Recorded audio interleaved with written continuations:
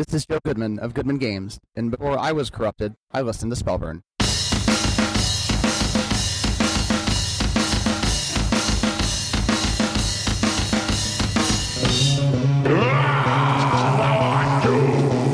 Release the princess, but prepare for wizardly combat. I want to show you what trick mother showed me when you weren't around.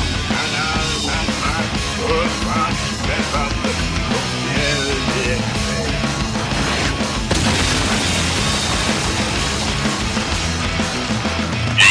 Spellburn, a podcast covering the Dungeon Crawl Classics role-playing game and old-school adventuring. It's time to party like it's 1974.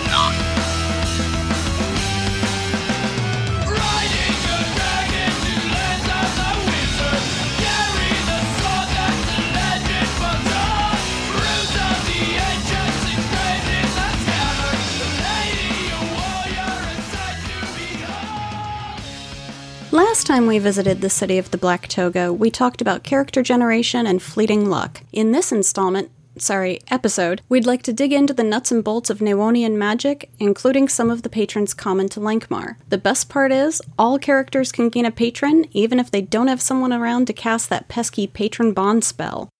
I'm Judge Jen, or Grand Judge Jen if you're Gemma, and with me tonight are two of the best co-hosts an agent of Isek could ask for, Judge Julian. Greetings. And Judge Jeff. Aw, shucks. Thanks, Jen. Let's roll right on over to Tavern Talk. Welcome, friends. Good to see you.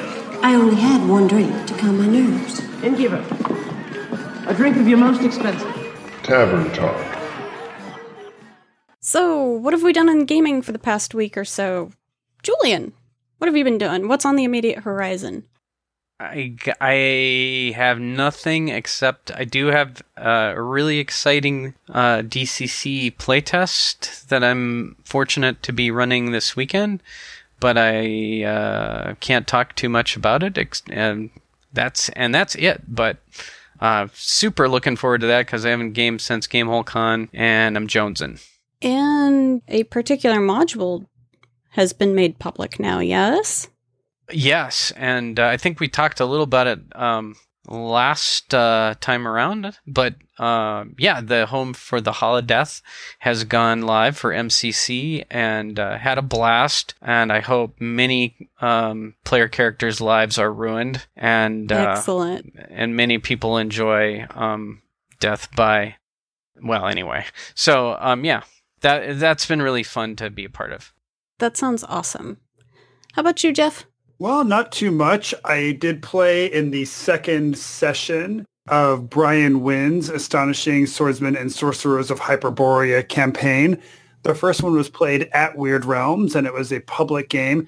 This one was played at one of the players' home in his kind of garage area, and that was fun. The third session will return to Weird Realms and become kind of an open play thing again.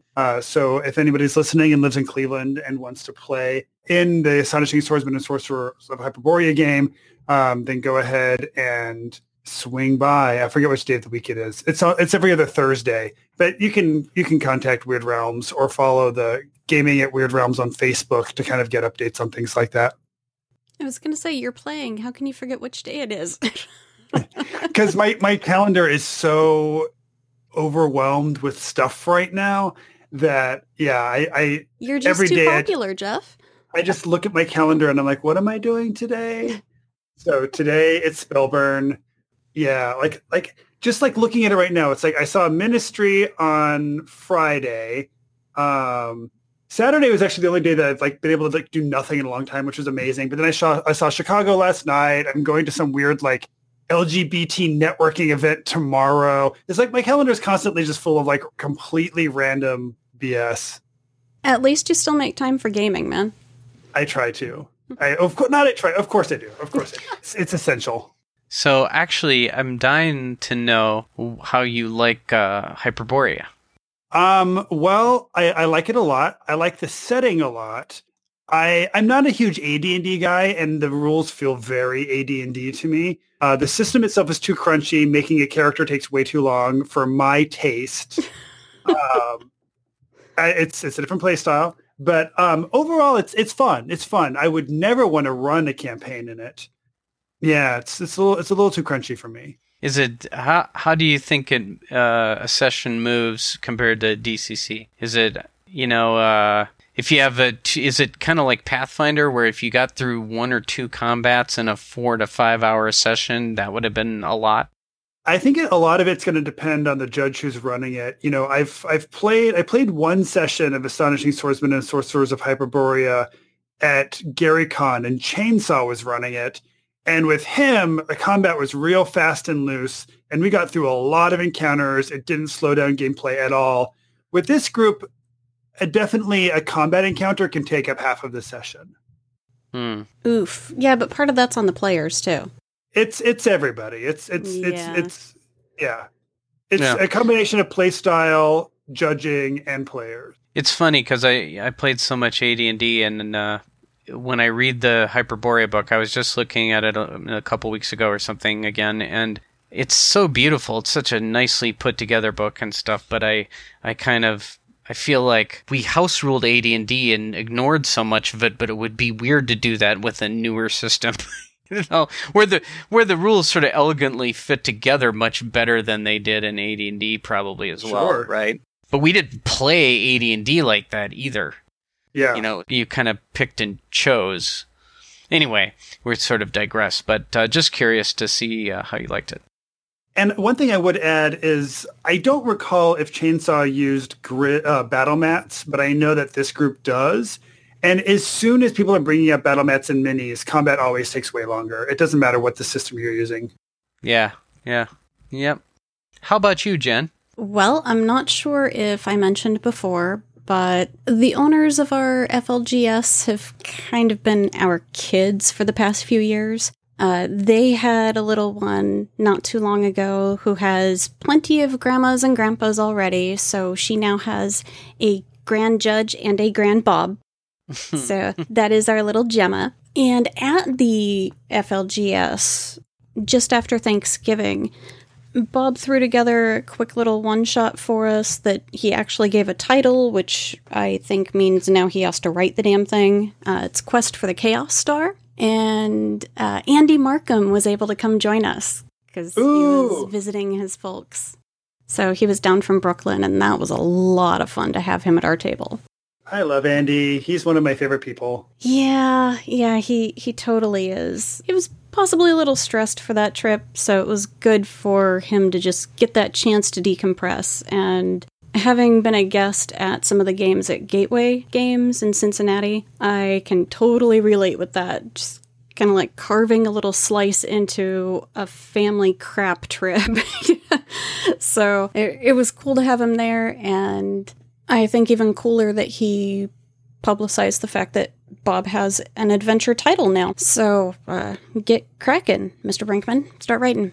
I have been having a bit of fun red penning some of Stephen Newton's work again. And Arimati Paipo, he runs Nights in the North, and he just published Moot Number 2, which is kind of a community piece. So I contributed a piece in there that was writing instead of editing. So have fun, go read Fun with Fungi. Yay. Yeah. That's my little contribution.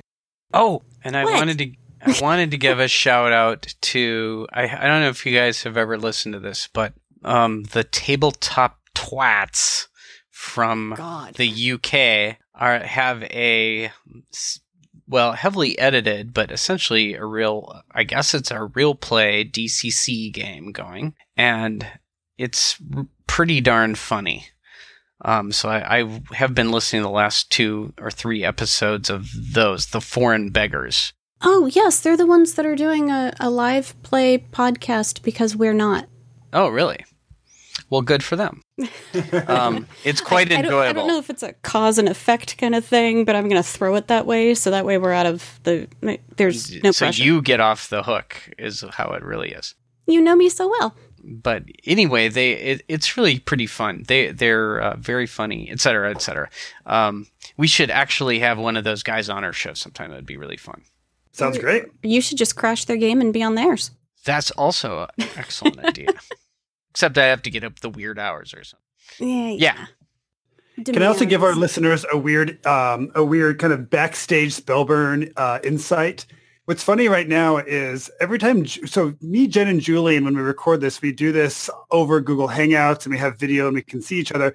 Whenever Julian needs to like pick his nose or whatever, he turns the camera off and he uses his wife's computer. So every time he speaks, just a big picture of his wife pops up and it's pretty entertaining. And I just wanted to share that with our listeners. But it's all good. She's a Jen as well. She's a Jen as well, so that's not creepy at all. Well, I'm just saying she fits the alliteration. Exactly. Yes. In theory, she could be a Judge J. In theory, she could. That's true. You just gotta get her rolling dice, man. There's plenty of judging that goes on in this house. Well, speaking of judgment, we have had a little bit of feedback rolling in already on our main show topic, so why don't we head over to those email bags?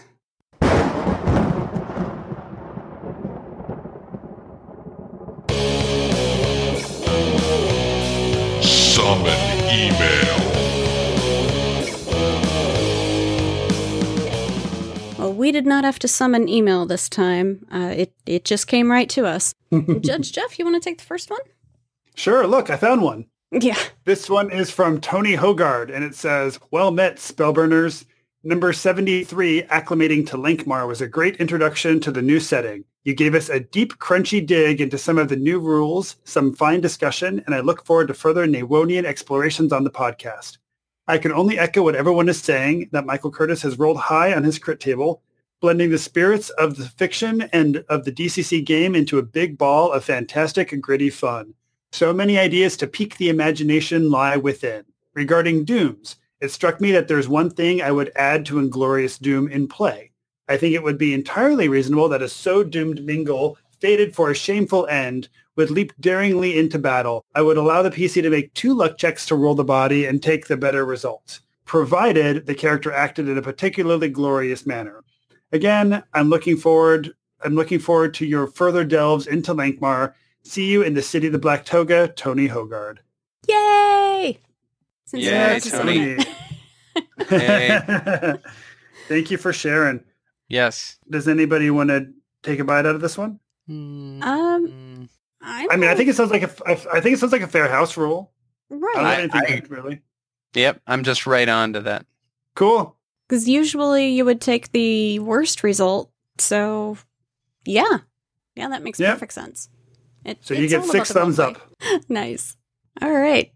So, yeah. Julian, we've got a weird one here. Our next guy couldn't even spell Judge's J correctly. Jay. Sheesh. Sorry, I don't edit everything the man writes. Well, all right. I'm not going to say who it is until the end. Hello, Judges J. I have finally found a moment to listen to episode 73 with all its Lankhmar goodness. Thanks for helping spread the word and getting people acclimated and or anticipating the release of DCC Lankhmar. I was pleased to hear that everyone had such high praise for the work. Well, this is a dead giveaway, isn't it? For the work we've been doing to translate Labor's work into a fantastic RPG for DCC fans. Is it Doug Kovacs? Nope. It's some other millhouse we know. All right. I have 2 quick clarifications regarding the rules as you 3 laid them down in the last episode. The first is in regards to gaining a second Benison. In your discussion, it sounded like the interpretation was that if you wanted a second Benison, you could roll on the table again and then pay the luck cost for whatever you ended up with. The idea of allowing the people to choose instead of rolling a second Benison was floated as a house rule. That's actually the reverse of what the rules say.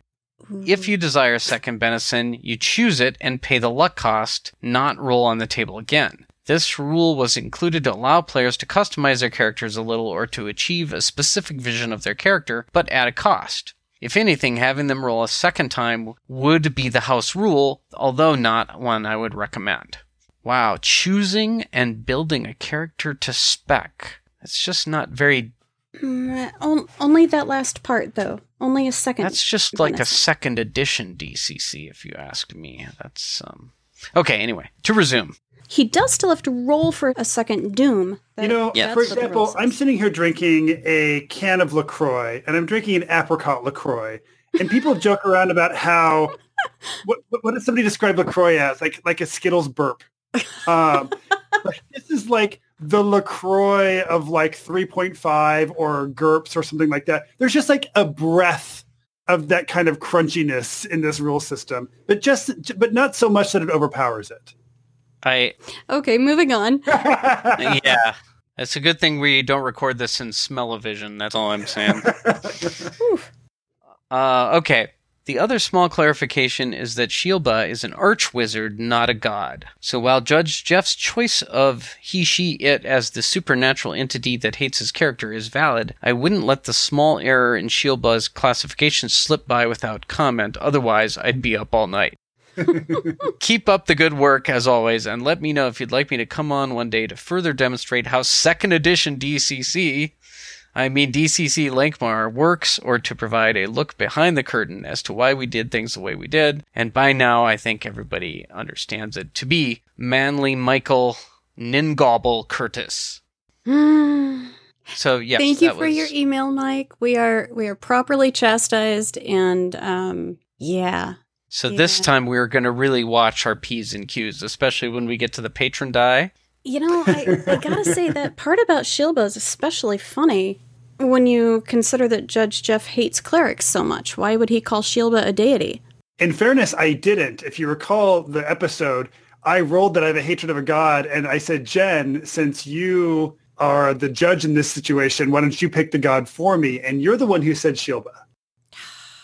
And I will also state, in that moment, I almost quibbled with it, but I'm like, I'm going to let this go. It doesn't really matter that much, and we're having fun. I don't need to like turn this into like a let's argue over who's a god and who's not. Just make me out be the bad guy. Yeah. Just way to throw her under the 4-horse coach, you know. Thank you. Man, those are some deep ruts, man. And also, I thought maybe I'm wrong. Maybe Jen knows something I don't know. So that was also part of the reason I didn't bring it up, because I'm like, hey, maybe I'm incorrect. As we'll go through tonight, some of the patrons commonly found in Lankhmar are deities. Some of them, they may or may not be located in a temple, but then you have some that are, like Isek and Koss. So it's kind of a mixed bag there. Now, I've only read about half of the Fafhrd and Greymaster stories at this point. Do we ever find out the roots of Ningobble or Shielba? Were they once human wizards, or have they always been supernatural entities, or do we really just have no idea what or who they are? For a guy who runs an Appendix N podcast, you'd think he'd have read all of Appendix N. I haven't gotten there yet. We're working our way through it. So actually, Ningobble was a 10-year-old boy walking home from the theater with his parents when a back alley gangster jumped out of the shadows with a gun. "Give me all your money!" And his parents were gunned down brutally before his eyes, and that's when little Ningobble Wayne decided to become anyway. Okay. So, Sorry.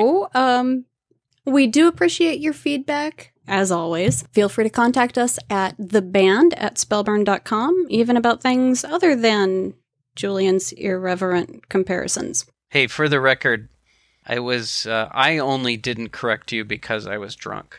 And I think we'll all believe that. And with that, let's go over to some mighty deeds and kick out some more Lankhmar rules. Let the combat begin! To the death! Why, behold our hero! So you want to play rough, eh? Well, take this! Mighty Deeds. Okay, so, boys and girls, we're going to go back to the Compendium of Secret Knowledge, and... no, God, that gets old. I wouldn't do that to you, or the listeners. No. No.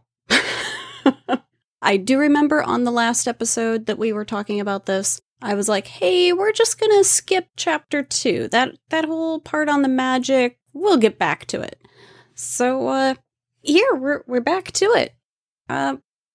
Instead of the normal mercurial magic that you would roll as a wizard for your spells, you get spell stipulations, which are possibly a little more flavorful. Definitely not as out there. I think they're a little bit more grounded, for lack of a better phrase. How would you guys put it? I agree that they're less gonzo, they're less, I mean, if we want to use that word, they definitely fit the flavor of Lankhmar more, but also not only the flavor of Lankhmar, they fit the flavor of Appendix N more, because I find that in a lot of sword and sorcery and a lot of heroic fiction, we often have wizards and magicians and warlocks or whatever you want to call them in that story. They're often burning censers of incense, or they're chanting over a fire, or they're wringing their hands to the moon or whatever. And that kind of stuff you see far more often than spells that are completely unpredictable. And although you might be putting somebody to sleep while you do so, like now you're surrounded by shooting stars. It's very fun. I love the DCC Mercurial Magic, but Spell Stipulations is much more Appendix N flavor to me. Absolutely. We should describe it a little bit, I think. So the best way to describe it is by rolling some up and showing some examples. Oh yeah. I've got my book ready. Cool. So here we have a new wizard. I wish I still had my character sheet from the one I was working on last time. I forgot it. I'm sorry. But let's go ahead and I know, total fail. What? But the first one I rolled is a 0-5. So let's pretend I have Magic Missile. So what happens when I cast Magic Missile and I have this new spell stipulation is 0-5? It's very interesting for you specifically, Jeff. The spell is less effective when cast on a specific gender, player's choice. Okay. The spell either requires a -2 spell check penalty, or the target gains a +2 saving throw bonus, depending on the nature of the spell. So, Magic Missile not having a save, you would suffer -2 on your spell checks against that particular gender. Ah, fascinating. Right? Now, I also wonder, and this is a fun moment where we can talk about how different judges would call this. So, you guys have a player who gets this spell stipulation, and you guys are fighting one of our many, it's not a goblin, it is a unique monster thing. Mm-hmm. Are you going to roll the monster's gender? Or are you going to say the monster doesn't have gender? Or how are you going to handle that in that moment? Well, what do you do if it's no gender? Right. Because I'm like, whatever, I'll roll high, low to figure out gender. I mean, no big deal. But what if it's a slug? A giant slug? Or something that's completely asexual. That's a really good point. I would maybe have the player make a luck check before casting, and then... As you're fighting it, you're trying to determine the giant slug's gender. Which, could be comical. And this is what I love about DCC, is you have 3 judges and you're going to get 3 different rulings. Because the way I would rule it is it says that it is less effective when cast on a specific gender. So in my mind, unless something, like let's say for that character it's male, unless something is giving off clearly male vibes, it's going to work fine. Or if it's less effective on women, unless it's giving off clearly female vibes, you're going to be fine as well. I would say it has to be really, really specific to the gender it's less effective on. That needs to be coming across in the way that the character or monster is portrayed in order for it to have any effect on the spell. And dovetailing on that, I think that would be more effective to judge if it's one of those spells where the target actually gets a save, because that way it's not up to the player at all. They don't have to do any math. And it's a fun opportunity to be thinking about your monsters in another way. Like, do you want your monster to have an especially masculine or feminine energy in the way that you portray them? Maybe not, but potentially. Yeah. In a land of primarily urban combats and well, no, there's plenty of undead too. Yeah, that's an interesting take. Shall we move on to the next spell stipulation? Yeah, roll us maybe we can do. Okay, great. So let's pretend I have Charm Person. My Charm Person spell stipulation. Ooh, I'm rolling high and low. This is cool. 95. Ooh. Nice. Spell requires 7 specifically carved stones to be arranged in a mystical pattern in order to call forth its magic. So right. I think that would definitely be the character's movement action for that round, and then they cast, right? I think so. Or, Yeah, I mean, well, imagine, I mean, are we talking boulders? Are we talking, you know? Oh, geez. I don't know. That's hilarious. That had not even occurred to me. I mean, you know, am I in a Jim Ward mode? Oh, God. Or is it, you know? Are we talking Stonehenge or a bag of runes, right? Right. Specially carved stones. And also what happens when your characters are out and about and they get their pockets picked at the Silver Eel, and now stones, or at least one of those stones is now missing. Oh, and yeah. you no longer have Charm Person until you either get that stone back or find another, what does it say? Another... Specially carved stone. Specially carved stone. Well, there's there's easily your carousing effects, right? Or your adventure for the day? Yep. Oh, it for probably several sessions. Yes.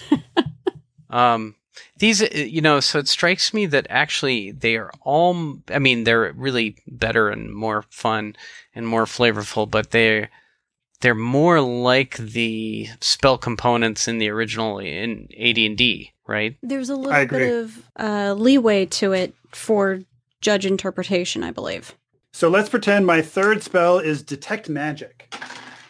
And now I'm kind of rolling right in the middle. I have a 64. Well, much like the original set, 41 through 60 is no special stipulations, so there's that. But 64 is just outside that, and this spell, Detect Magic, is going to require you, well, your character, to draw sigils and glyphs to conjure its power.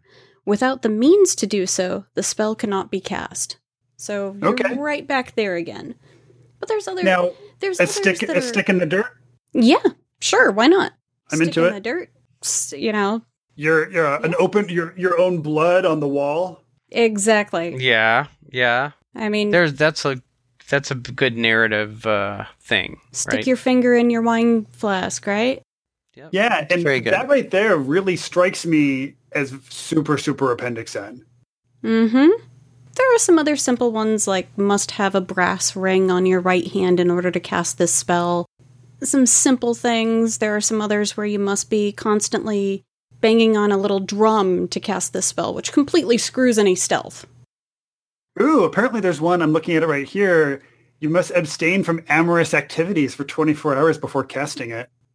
And there's one that requires you to be completely undressed before working the spell's magic. That's actually in the DCC core book, too. It is, but it's a lot funnier when you're in the streets of Lankhmar. When you're out in the middle of a forest or something, or you're in this closed little dungeon, it just becomes a little snicker. But when you're out in the middle of the open, discretion is not a bad thing.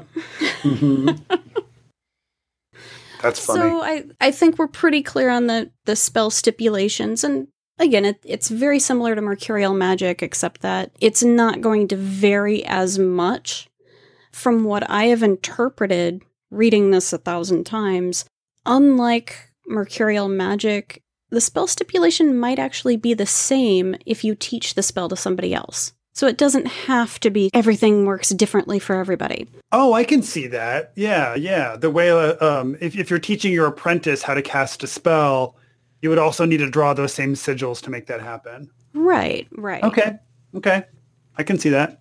And... which is very the Blue Star, because in the Blue Star, they have to draw sigils for all their magic. Right. Wow. We were just talking about Fletcher Pratt before the show, so Fletcher, wherever you are. Wherever and whenever. And to add a little bit more flavor, you remember Grey Mouser learning a particular path of magic. At the very end of this chapter in the Compendium of Secret Knowledge, we have the information on black and white magic.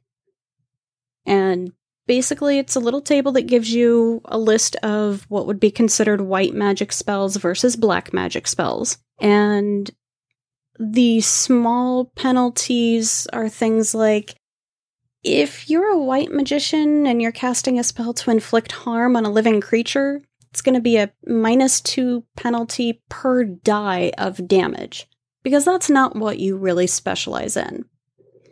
On the flip side, if you're casting something that's clearly in that white magic list, you're going to get a +2 to all of those spell checks. And the black magicians don't really get a penalty on their casting, but if they ever hit that point of corruption, they roll on the next higher corruption table. Okay. So not too bad there. And there's a couple of new spells that are referred to in those lists that appear later in the judge's guide. This one I could take or leave. If I had a player who was really excited about doing black or white magic, I'd let them go for it. But in my mind, magic has no morality. Yeah, it's basically just a difference of inflicting harm on living creatures. You know, no, and I remember that whole the origin tale of Mouser. They discuss black magic and white magic quite a bit, so I get why it's in there. This just isn't one of the parts of because this box set just sings to me. I remember. I get why it's there. I remember second edition AD&D having a schools of magic and yes. Anyway, and that really cool like spell chart where it showed you what the opposing spells were, schools of magic were. Yeah. Well, and I think that's carried forward in DCC RPG with the spell duels, where you have the list of opposing spells. Yeah, they do kind of retain a little bit of that thought there. So, Professor Brinkman, I need you to keep me honest here. But to me, my thought is that mechanically, this is a little like the white magic suffers more than the black magic, because am I remembering this wrong? Can't you spell burn to avoid a corruption anyway? No. Or am I thinking of I'm thinking of a warrior can burn a luck. You're thinking of something real, like it does say in the DCC core book that you can burn a point of luck to avoid corruption, but that is like the one rule that I encourage every DCC judge to just immediately ignore. Get your Sharpie and physically draw over it. I don't care how collectible your DCC RPG core book is. Go in there with your Sharpie, just cover it right up, because that rule doesn't exist. Yeah, I'm with Jeff on this one. I mean, corruption is integral to the path that a wizard goes down. If you make it to 5th level and you don't have, like, a flipper, what the hell? Or at least a club foot. But, on that note, the corruption as we know it, there's minor, major, and greater, right? And there are 10 options. There are tables with 10 listings in each of those. DCC Lankhmar gives you 100 options for Newonian minor corruption. It does not have that thing where the mercurial magic and the spell stipulations say, oh, numbers 41 through 60 is no effect. No, there are 100 options of corruption for minor corruption. Guess what? For major corruption, there are 100 options. That's amazing. And on the greater corruptions, there's a list of 20. And if those black magicians have to roll on a greater corruption table, they're going to be penalized with a -2 because, of course, 1 or lower is always the worst. So, Julian, I would say if you're going to be one of those lame DCC judges that does permit that rule to exist, and you have somebody who wants to play a black magician, I would encourage you to maybe just say, well, if you want to avoid corruption, you have to spend 2 points of luck. Just double it. No, I think it should be like 1d12 points of luck. 3d6. No, no, I think it should be swingy and not highly averaged. I was kidding. No, it reminds me of Crips and Things actually does a similar type thing where they have the old D&D spells, but they have them organized into like white magic, gray magic, and black magic. And it works well. It's very Appendix N in that system, and of course here as well. Hey Jeff. Yes. Give me a percentile. Shall I roll up a corruption? Yeah, give me a percentile from minor, just for the heck of it. 0.8. 0.8 for Newonian minor corruption. Character is affected by overwhelming lassitude and fatigue. It imparts a -1 penalty to stamina. All right, that's pretty straightforward. Yeah. That's not bad. It's not bad. Fill another one. We'll move over to the major table. Okay, on the major, I got a 72. Ooh. Flipping pages. So the character's eyes vanish, leaving only misty orbs in their place. The character can see normally despite the unusual replacements. Yes, I want that. That's so think cool. there should still be a personality modifier, maybe, but... I would say that I'm sorry, I'm stuck on this idea of the corruption and the luck. I would say rather than have it be that, I would give you an increased corruption range. I think on a 1 or 2, you automatically get a corruption. Mm. Anyway, sorry. I see. Yeah. I like yes. And if you want to burn luck all the time, okay, it's on you, Okay, Okay. Anyway, sorry. That's fair. So now shall I roll a d20 for our Nawonian greater corruption? Greater. Roll a 14. Bring it. That's Bring exactly what I just rolled. Awesome. That is hilarious. Oh. Character loses a point of permanent luck every time he fails a spell check. Oh my Ouch. god. Not just that spell, but any spell. Oh, quest for it. Get that removed. That sucks. Yeah, just a little bit. Wow. Think about the math, because now, seriously, now you have an incentive to always spend luck, because if you fail the check, you're going to lose luck anyway. Yeah, but you spend luck after your roll. You definitely have incentive to spell burn now. Both, right? Yeah. I mean, because, Mhm. yeah. Well, thank God Nawan and Lankhmar has halflings and plantians, right? Right? Well, depends on your Am I wrong? flavor. Are there no halflings or plantians in Lankhmar? Well, I mean, if your roll was a 1 or lower, a sliver of your soul energy is permanently claimed by a demon lord. So you'd experience unearthly pain, suffering 3d6 damage, a permanent -2 penalty to all ability scores, and an additional -2 to luck. So that -2 on your greater corruption roll, Black Wizards, yeah. Also, I'd like to read this one. Character is hurled out of Nawan by magical forces. He arrives on a distant world and is either removed from the campaign for 1d12 real months or must complete a quest to return home. Judge's discretion. Mm-hmm. Well, that's pretty good. It's a little nasty. I just want to say the picture at the top of the page by McDevitt with the guy with insect eyes, multiple arms. Oh, it's obviously the whole a take thing. on Mog the Lots of Spider nipples. God. Yeah. and a nipple ring. Only But one. only on, Yeah. but the nipples But are only only on one one. side of the body too. Yeah, it's a great picture. It's a little So what do I need to disturbing. roll to have 3 nipples on the right side of my body? One that's pierced. He's got a little covering. He might be symmetrical. Oh, that's true. That's true. There is some draping going on. Yeah, So how long is this show going to be? pretty long. Oh, where are we now? We're doing great. Something. All right, so we've got the stipulations, we've got that black magic path, the white magic path, blah, blah, blah. New corruption tables. Now we move over to the Judge's Guide to Nawan for the new spells. Okay, dumb question. Why are there new spells in the Judge's Guide? I believe because that's where all of the patron spells ended up as well. Okay. Beyond that, our future guest is the one to ask. Fair.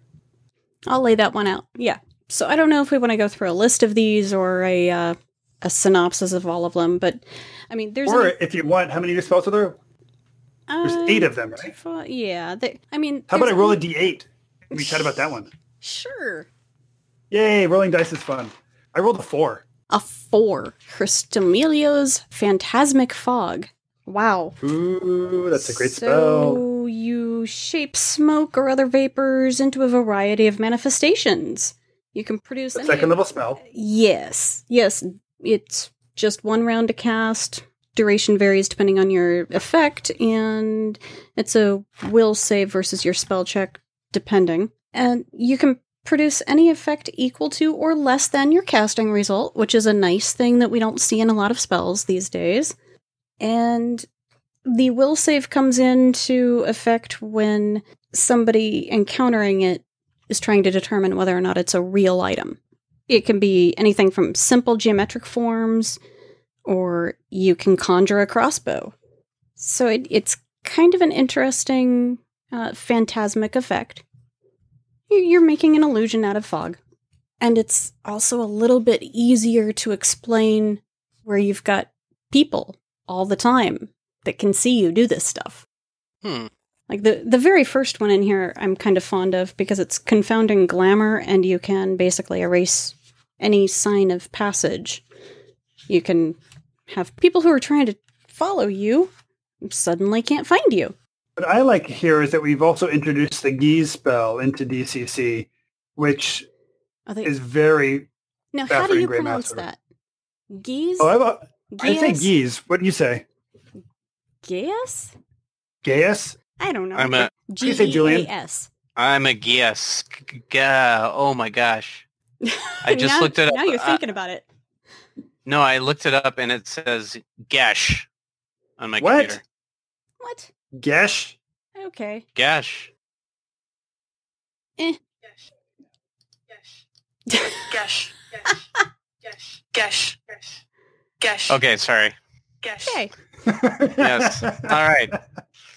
It's fun for the whole family. And Gesh is an obligation or prohibition magically imposed on a person. Gesh? No. No, Gesh. Gesh. That's what it says, but no.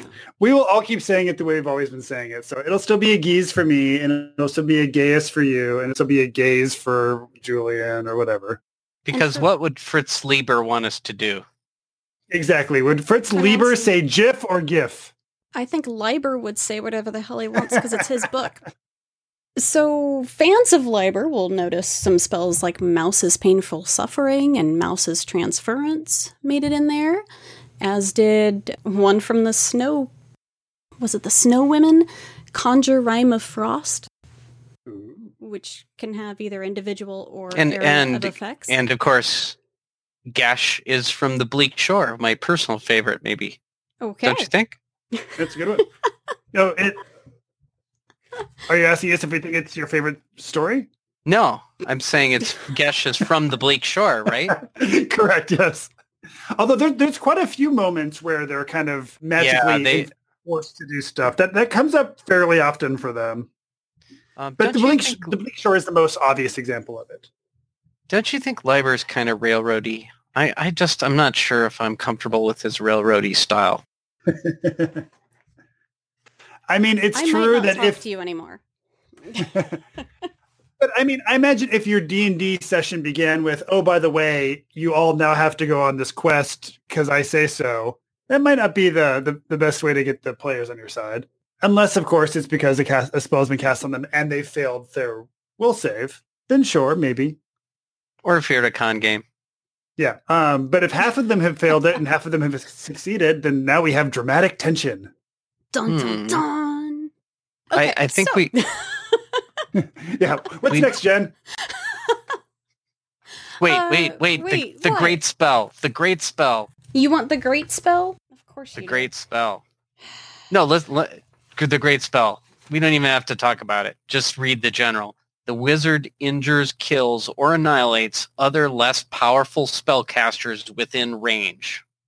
Oh, what? Level 5. Casting time 1 turn. Ooh. So basically... That's an out-of-combat thing. Yeah, but it's my goal to someday cast this spell in a DCC game, period. That's all. So if you want to know what to get me for Christmas... You know what that means, Julian. You can't play Chaotic Warrior. I have my other... archetype? Mode. Yeah. Yes. Yeah. Chaotic Wizard? Yes, of course. So, Jen, we've also got new patrons.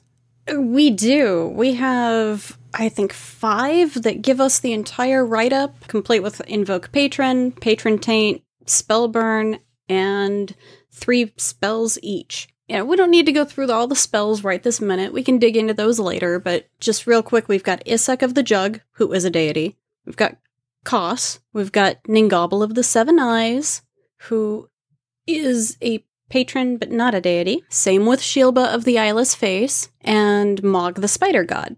Whether or not he's a deity is up to his followers, I suppose. And Jen, I have a question for you. Is there one on here you're especially happy to see? And is there one on here that you're sad didn't make it? Well, it's interesting that you say that because the previous publication, Patrons of Lankhmar, from Goodman Games, has some of these plus others that didn't make it, like the Sea King and Death. The patron that I'm most happy to see in here, actually we only get the Invoke patron and the what we're calling Agent Assistance effects. I love seeing the Winged Taya in here. Yes. She's absolutely my favorite.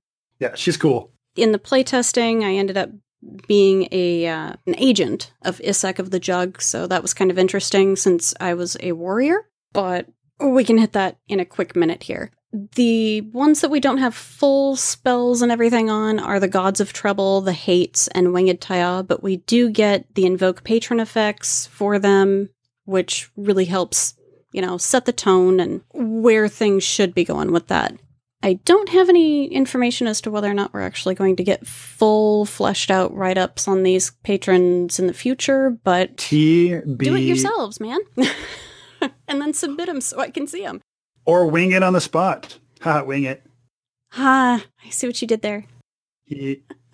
Okay, cool. What about you, Jeff? Are there any that you wish would have made it into the list? I would have loved to have seen a full write-up for Winged Taya. That would have been fun. Because she's also the one that I was kind of the most excited about. But I'm happy with what I have, and I also believe that you can roll with it, you can make it work.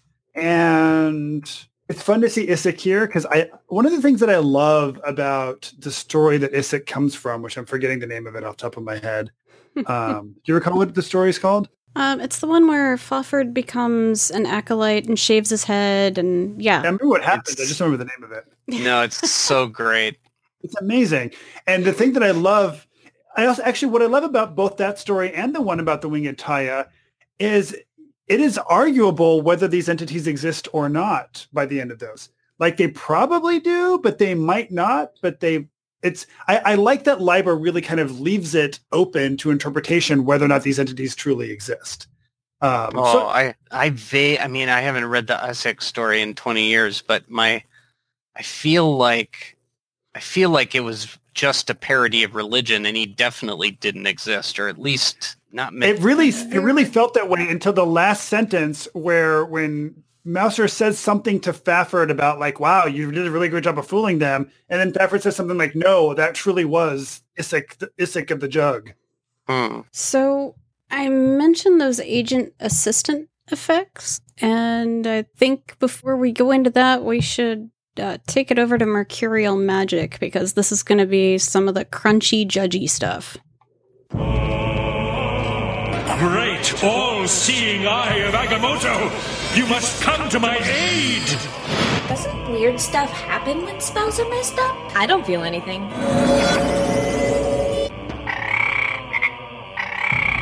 So that could have gone better.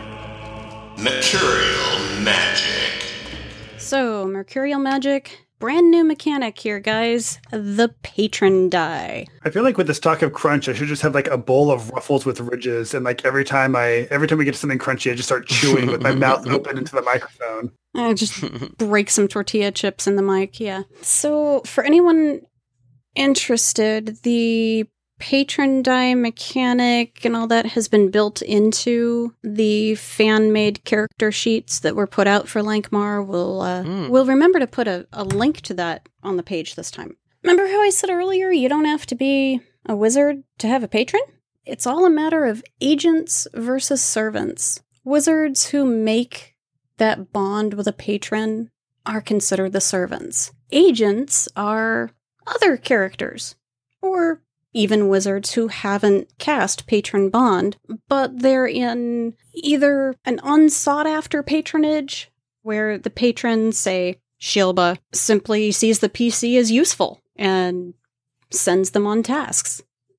Or they seek out the patron, such as in the case of Isek. My character actually was trying to atone for something that another character had done, and so professed allegiance to Isek. In turn, I got the boon of a patron die.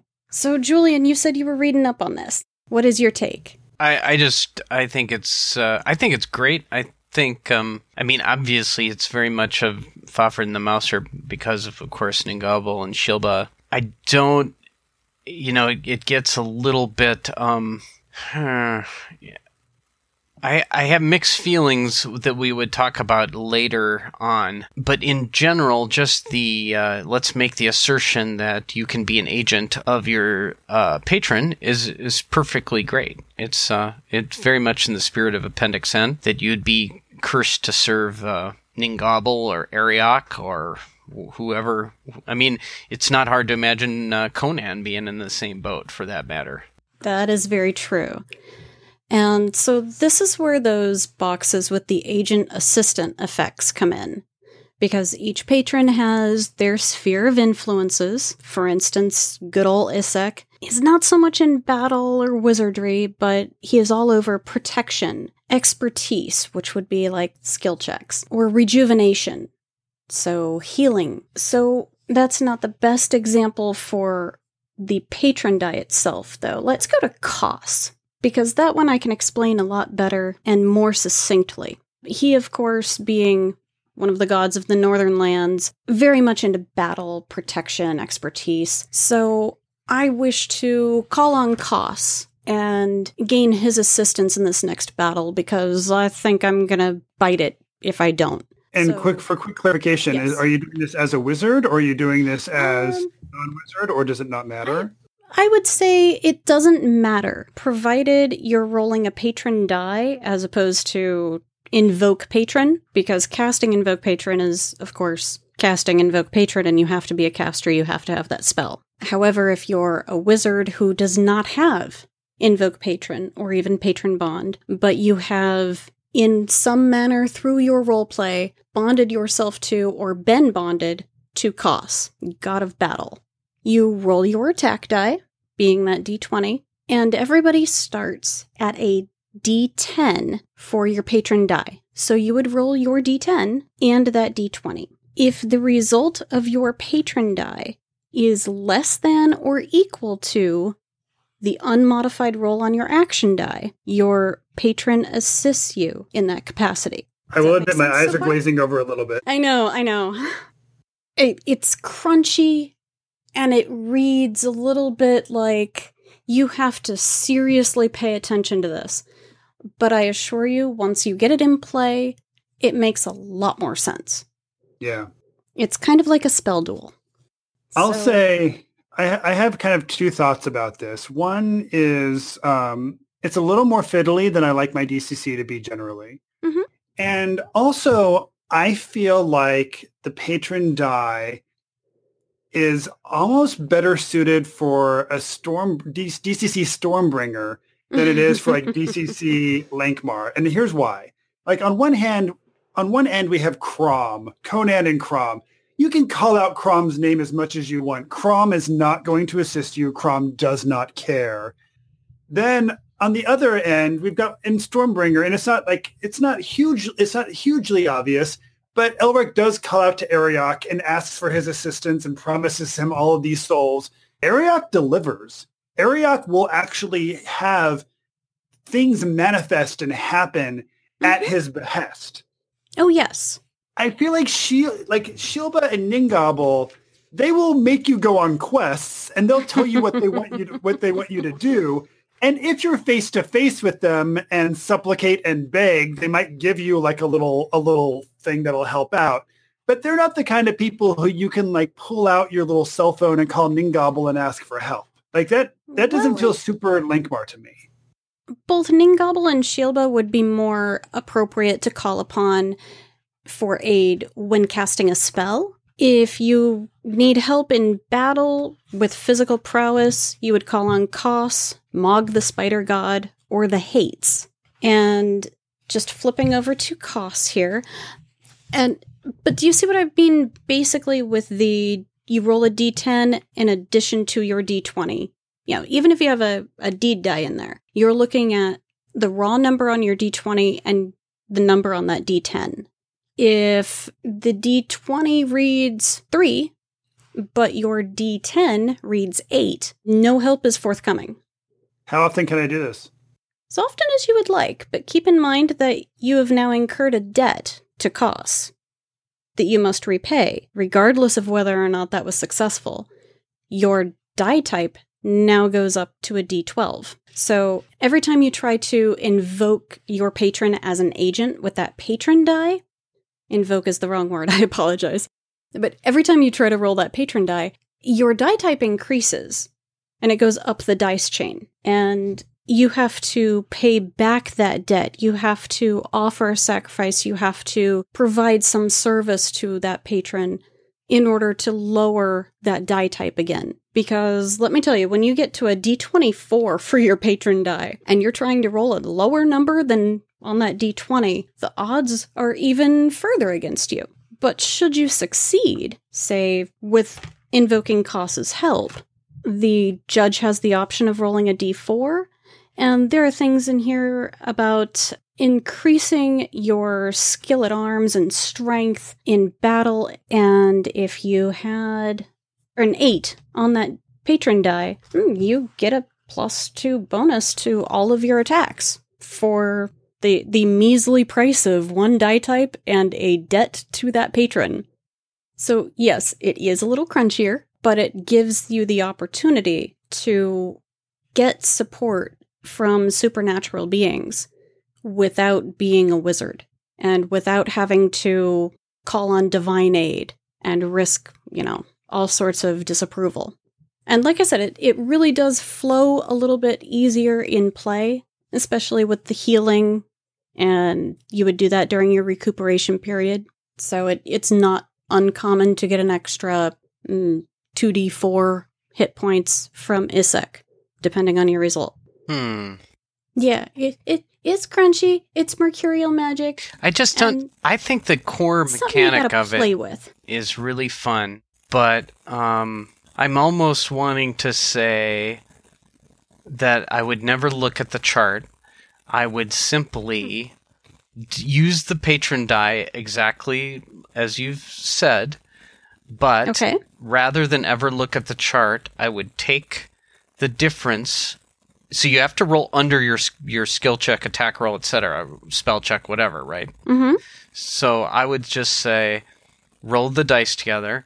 If you're under, take the difference between your action die and your patron die, and apply it to your roll. Never look at a chart. And of course, then the way the escalation works and incurring the debts and so on, keep all that stuff. And I just like a free form type thing, but it took me a while to wrap my head around the roll the patron die under the skill check, but it is counterintuitive. Yes, it's slightly counterintuitive, and it reminded me immediately of the Call of Cthulhu thing, where you have to roll over your skill to actually increase your skill check at the end of each game. Yeah, at the end of each game, so the better you get at a skill, the harder it is to advance in the skill. It sort of mimics the diminishing returns of being a master of something. So anyway, it's a great little piece of design, I thought. Just in terms, it's very elegant with that ascending die, and it uses the funky dice and the chain and all that stuff. So I really dig the core of it. The looking stuff up, I just don't know. I think I would go free for. I'd keep the cool, what is, to me is the coolest part of it, and I'm sure I would play it out of the book a few times, and then I might just be like, "Oh, you made your patron die, so this cool thing happens," or you just take the difference, or whatever. And it is specifically stated that those agent assistant effects are for guidelines for you. You don't have to roll the d4 and see what that effect is. Similarly, there is a table for patron die results based on the number showing on your patron die. You don't have to go with that as judge, but if your player's looking at it, you might want to explain why. Well, it's like Mighty Deeds, right? There's exactly. It's pretty meticulous descriptions of all that stuff if you want them, but if you don't, it's totally cool to freeform it and etc. And it also stands to mention that you can be an agent to multiple patrons at once. But then be careful because your patrons can get jealous. So I think there's a lot to play with on the judge side of that as well. It's a matter of getting comfortable with it. Yeah. And just getting a feel for, oh, this is the type of thing that this patron's going to be okay with helping this person with. It actually reminded me of MCC, where the shaman can also have multiple patrons. And the patron AIs? Yeah. Yeah, that gets creepy. It's maybe one of my favorite sentences in the whole book. It says, like, the last sentence in that paragraph is,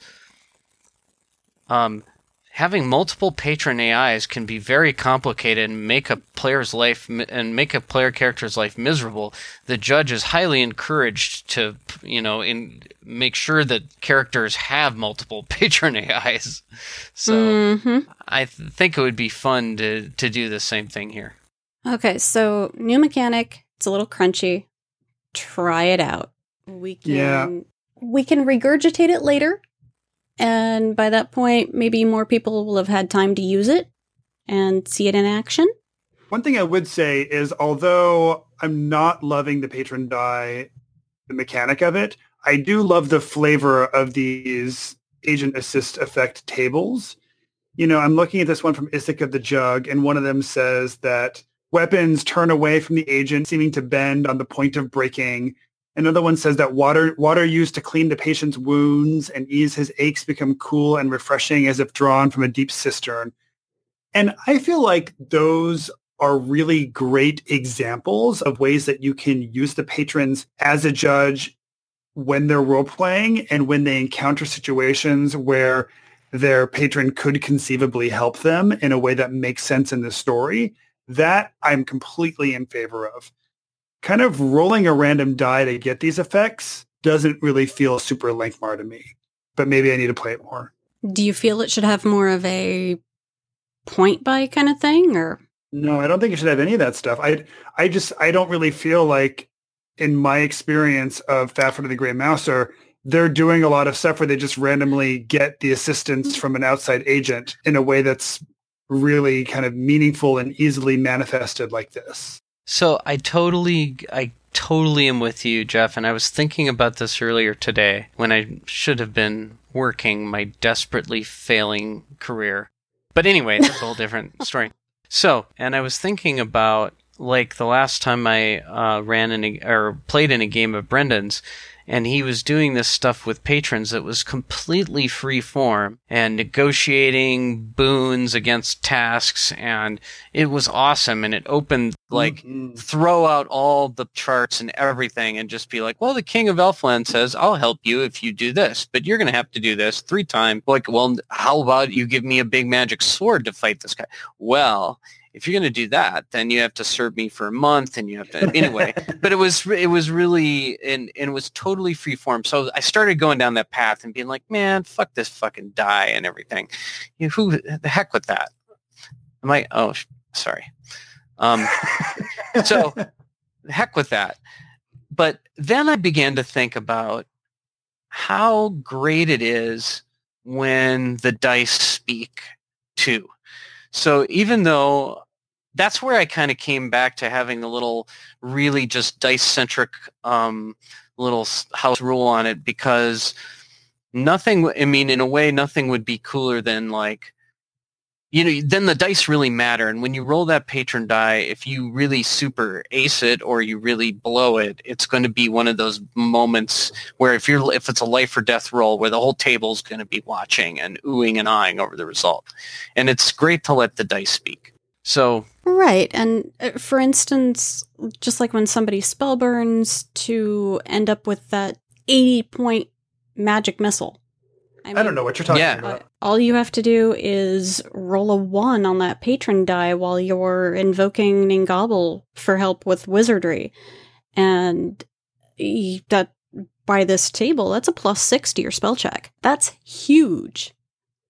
Yeah, and if you really took the difference between your patron die and your action die, you could get some pretty campaign breaking rolls going probably. So if you rolled a 20 for your spell check, rolled a 1 on your patron die, and you've already spell burned, the judge is in for a world of hurt.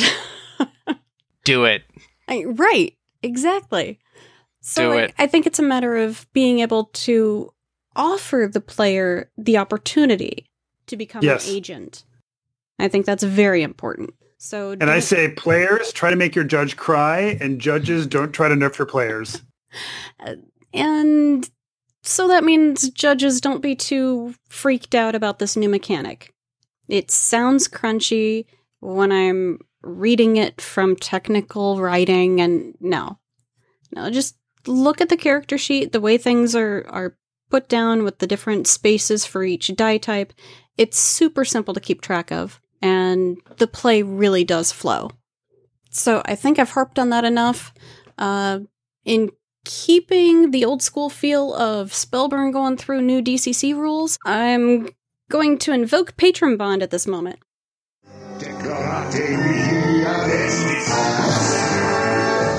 Patron Bond. So, for the DCC Lankhmar magic system, including the new patrons provided, what would you guys say? Hit, critical hit, miss, critical failure? Julian. Well, definitely a hit. I really like the stipulations. I really like the agent and how it opens up other non-wizards to have a relationship and all the roleplay and cool narrative and hooks that will come with that. And I like the patron die. But I'd probably tool it and house rule it a little bit. But I do that with plenty of stuff anyway, so there's nothing wrong with that. Never was, never will be. Jeff? Well, I'll say that definitely spell stipulations is a critical hit for me. I love spell stipulations, and I think that even if I were doing a non-Lankhmar game, like Fleeting Luck, I would use spell stipulations instead of Mercurial Magic. I just think it's great. It offers a lot of flavor that I really love. I don't care for the patron die. I don't really care for the mechanic of it. I've played it in playtests. It doesn't really work for me. But I do really like the agent assist effects tables in there. So it's still giving me cool and fun stuff to work with. So overall, I'm going to give it a hit because we've got one critical hit. I think the patron die is a miss, and everything else is great. Like the new spells, the patron write-ups, all that stuff. I'm a big fan. And even like the black and white magic, although I probably wouldn't use it if I had a player who really wanted to, sure, why not? It's fine. But yeah, definitely a solid hit with a big critical hit for the spell stipulations. Awesome. And Jen?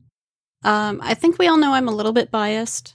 There are some things that I was lukewarm on before taking part in the campaign playtest. And that just really helped it all come together for me. So I'm gonna go with critical hit, and it's not because I'm a shill, but based on real life experience on both sides of the table.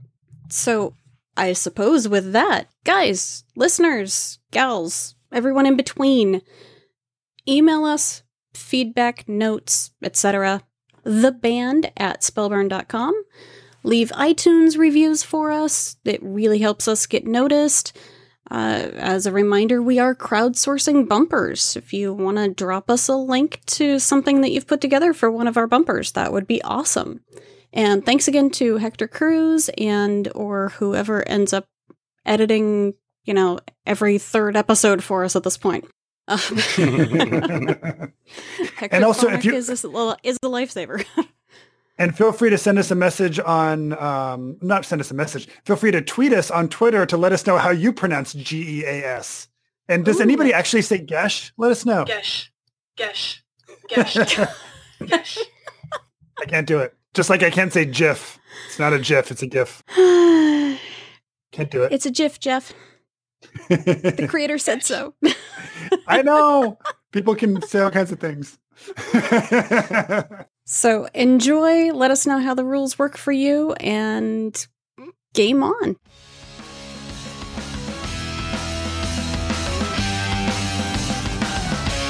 You have been listening to Spellburn.